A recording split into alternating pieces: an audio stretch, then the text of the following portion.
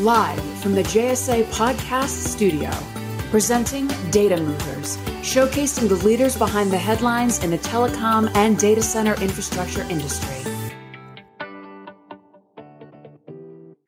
Hey, everybody. Welcome to a very special edition of our Data Movers podcast. It's part of our Greener Data series. So welcome. I'm your host, Jamie Scotto-Cutaia, CEO of JSA. And along with me is my fabulous co-host, Mr. Evan Kirstel, top B2B social influencer. Hey, Ev.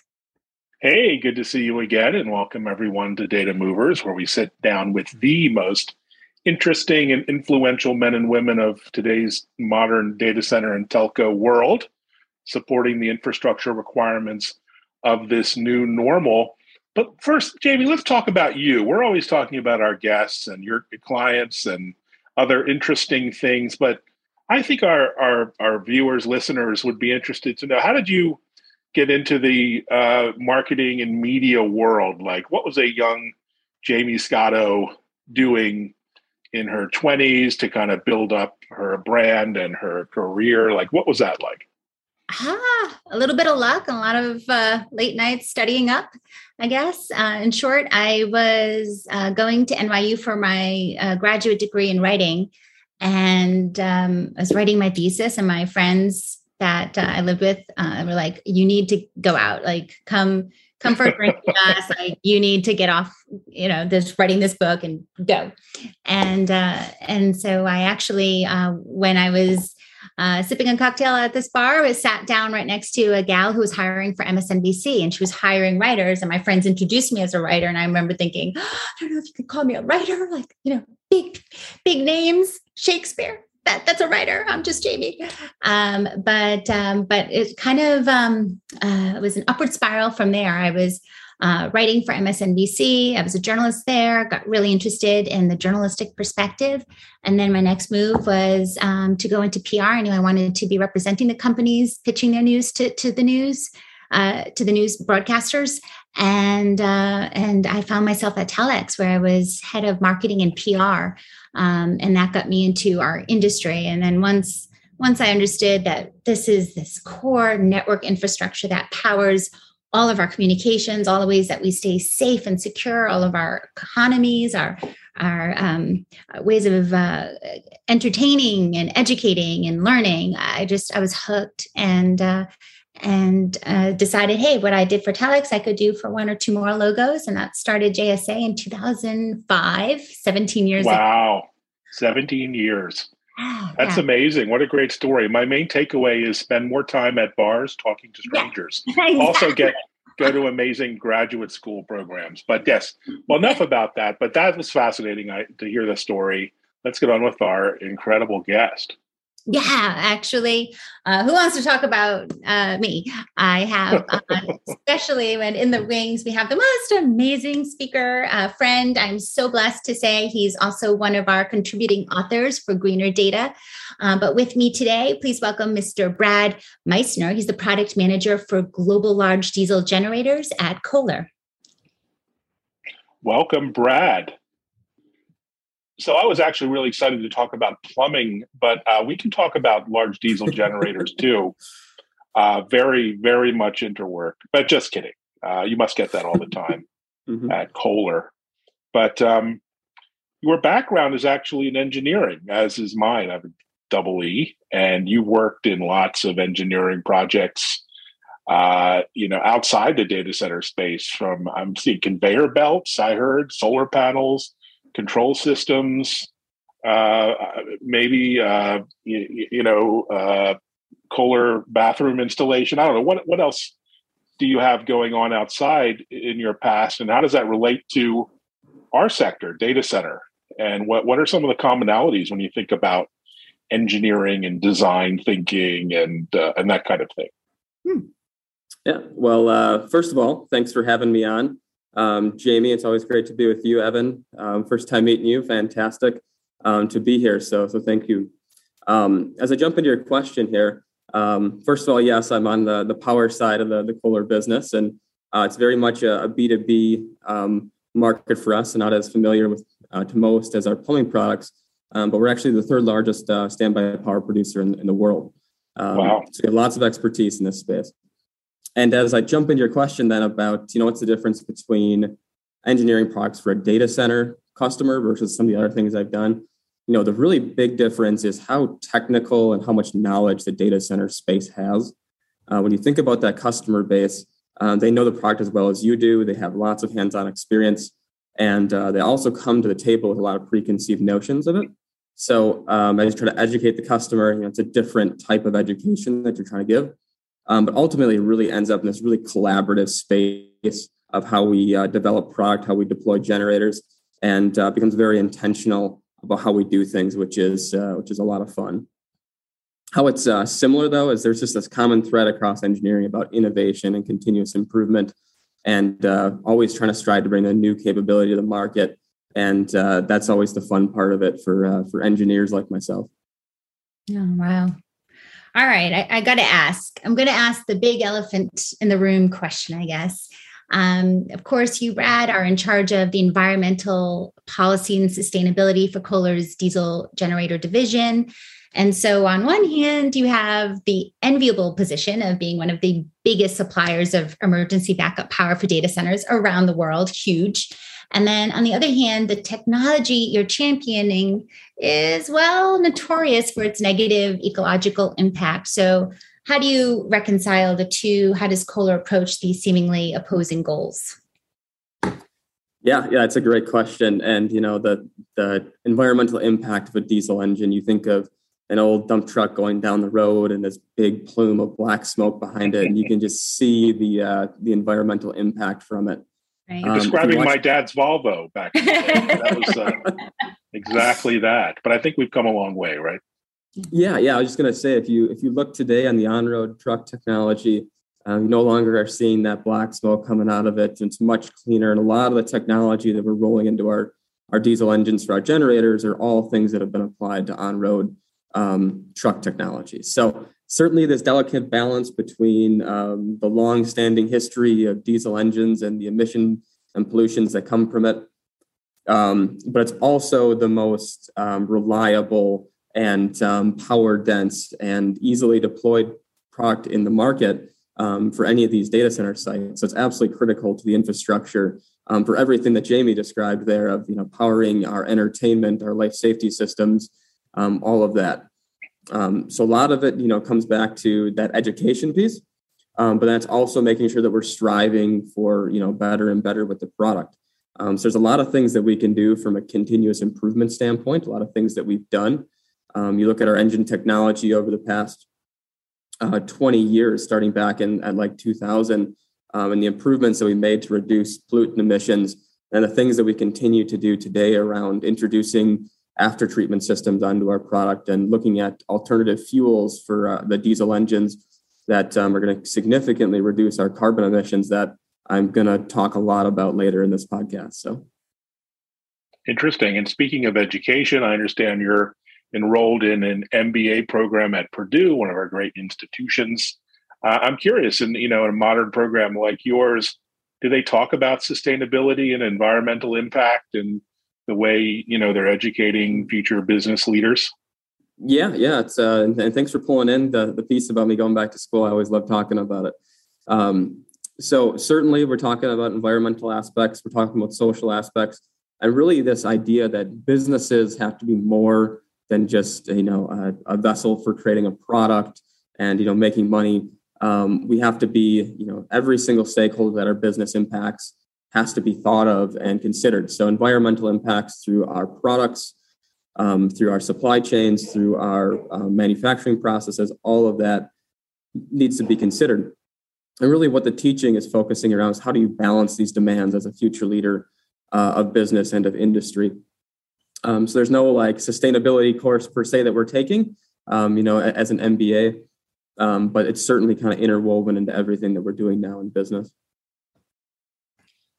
It's also thinking about our chapters in Greener Data and your experience, so international, and Kohler's reach in the data center world, of course, global. How do you see that the issue of environmental protection really differ from market to market and country to country? What's that like?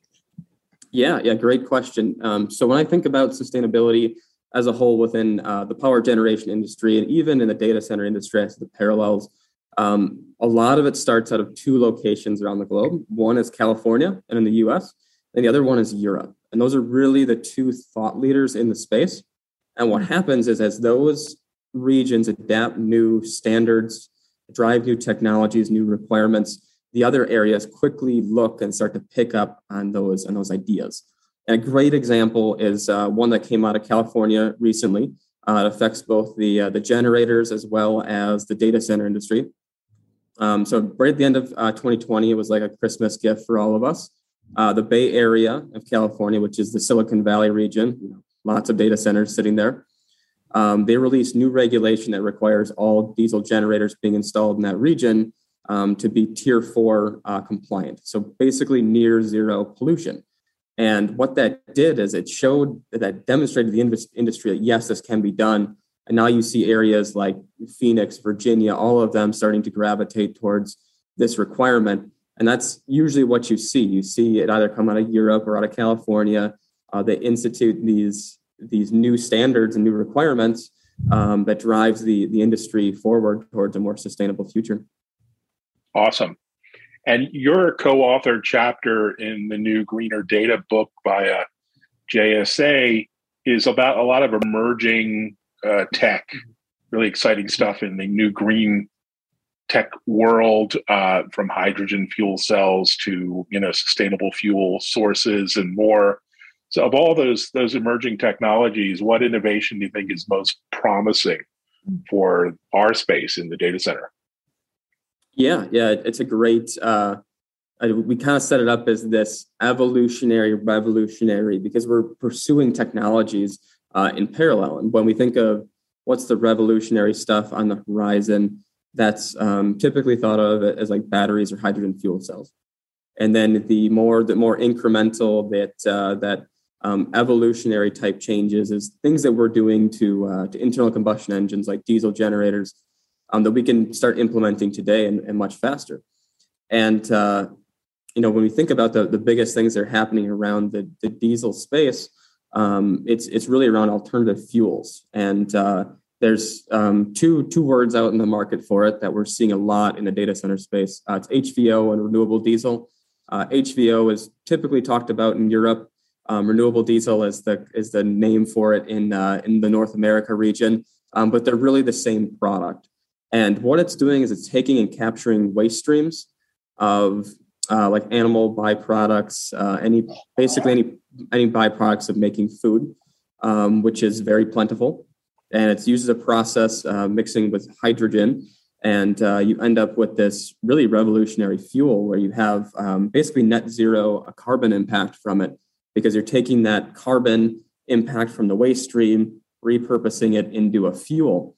And that's where the renewable name comes from. So you think about how we reduce carbon at a data center.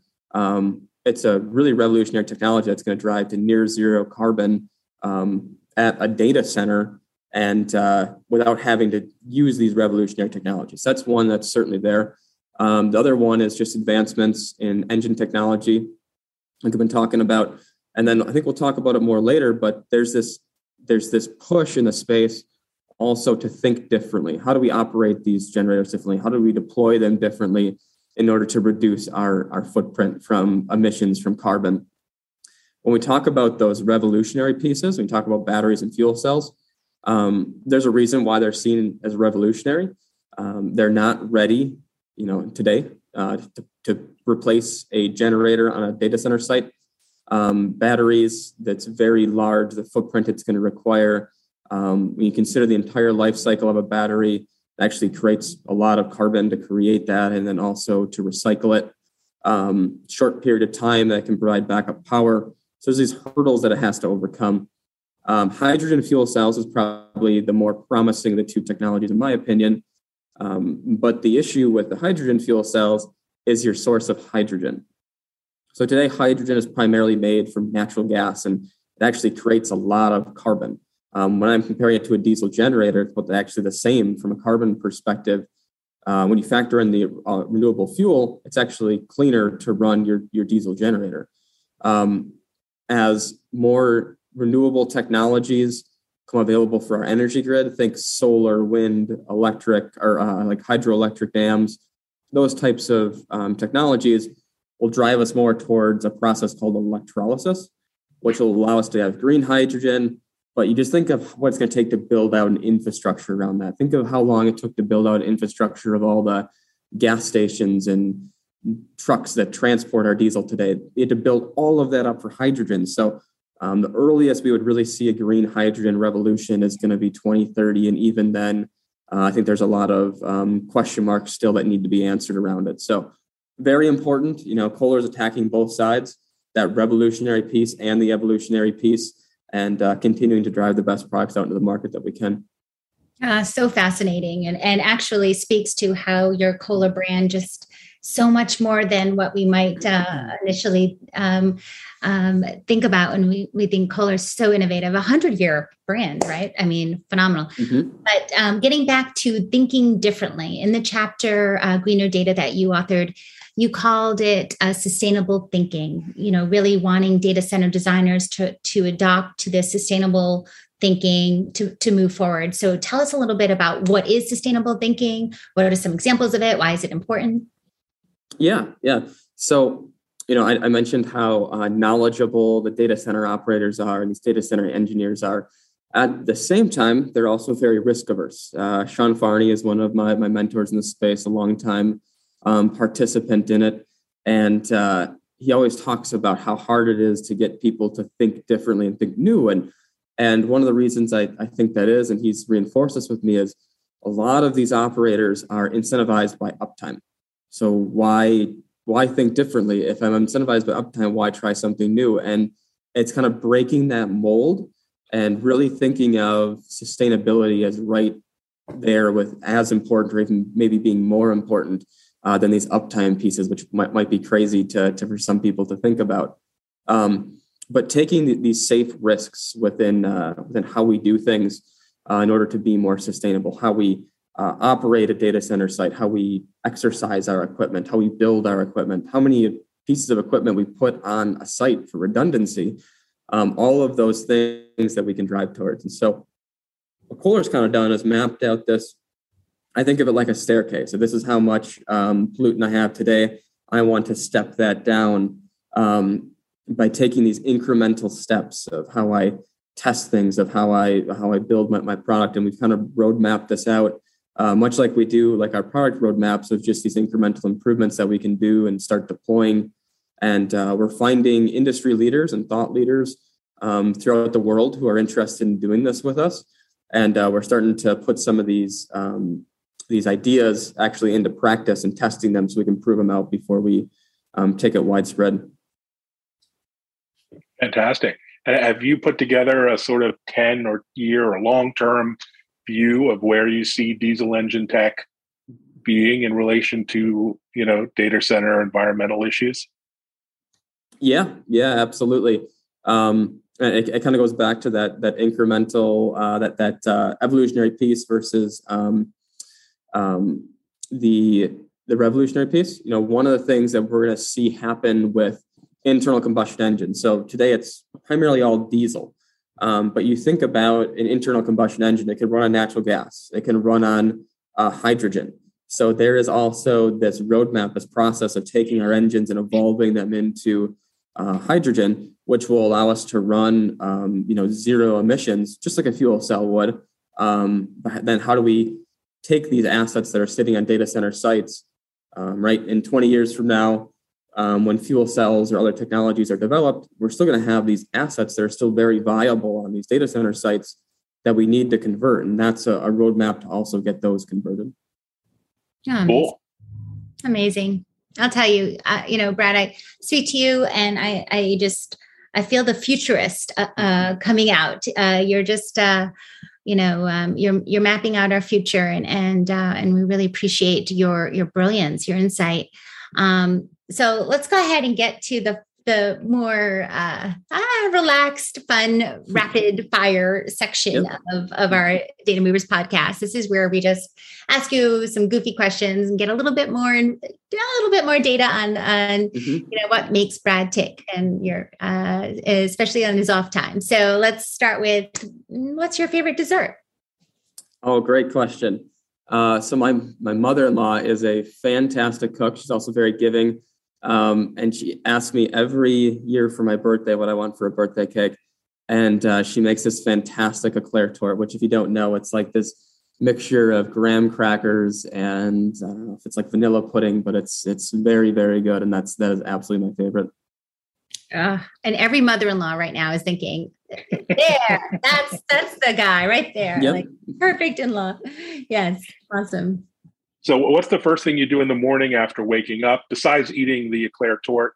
What's next?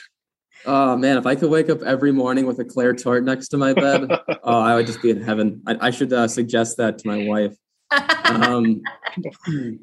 As I think about it, probably the thing I do, because it's always to an alarm that me and my wife both wake up to, I basically say I say the same thing every morning. I ask her how she slept. Mm-hmm. So that's probably the most boring thing. But it's always interesting, the response I get to. You have a really good marriage. Like, that's pretty cool. So when you were a child, what did you want to be when you grew up? So I wanted to be a mechanic. So I'm a mechanical engineer, so I kind of do that by background. Of course, I moved into marketing now, which is like the dark side. But yeah, I wanted to be hands-on, fix cars, fix equipment, those types of things. But my parents, I have a knack for math and science, so they pushed me to go to engineering school, which has been a great fit for me. Yeah. Well, there's always a second career. We need more mechanics, so you never know. I understand you sing karaoke. What's your favorite karaoke song? I absolutely do not sing karaoke. As you can probably tell, I'm an engineer, right? So I'm very monotone. I'm not comfortable with being up in front of a whole group of people, especially making a fool out of myself. So I have no talents in music. I can't play an instrument. I can't. That's why you need to sing karaoke, so we can make fun of you. No. I've got. Right. We're gonna have a karaoke episode, Jamie. We're all gonna sing karaoke. I'll get ratings, or maybe not. They'll be like, turn it up. I'm with you, Brad. It's like, no one wants to hear me on a mic trying to sing. So what is your favorite superhero? Iron Man, right? He's a brilliant engineer. Yes. Who has this fantastic suit that gets to fly around the world. That's always been cool to me. Magical Good power, choice. Of course. I can see this, all the correlations. Yes. Yep. What about pets? Any? Do you have any? Want any?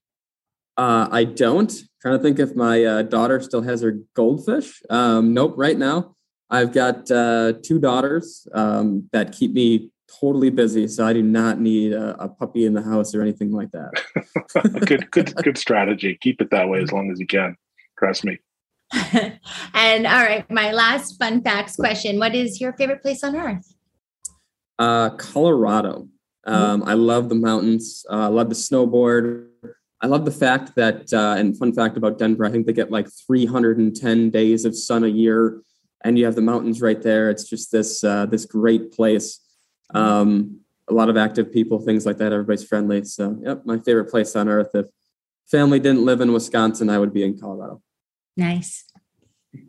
Awesome. Well, thanks for joining us, Brad. Really interesting. I had no idea that there was so much innovation happening in diesel generation and power generation. It's like really blew my mind. Yeah, absolutely. And Brad, again, thank you so much for your time, your energy, your brilliance. We so appreciate you. And I'm so excited to also be able to promote your chapter in Greener Data. And guys, if you enjoyed today's Data Movers podcast as much as we did, go ahead and check us out at jsa.net/podcasts for upcoming episodes being released every other Wednesday morning. Yeah, and follow us on Twitter at Jay Scotto and Evan Kirstel, and follow Jamie on TikTok for her karaoke songs. And we'll chat to you later. And as always, stay safe, think green, and happy networking.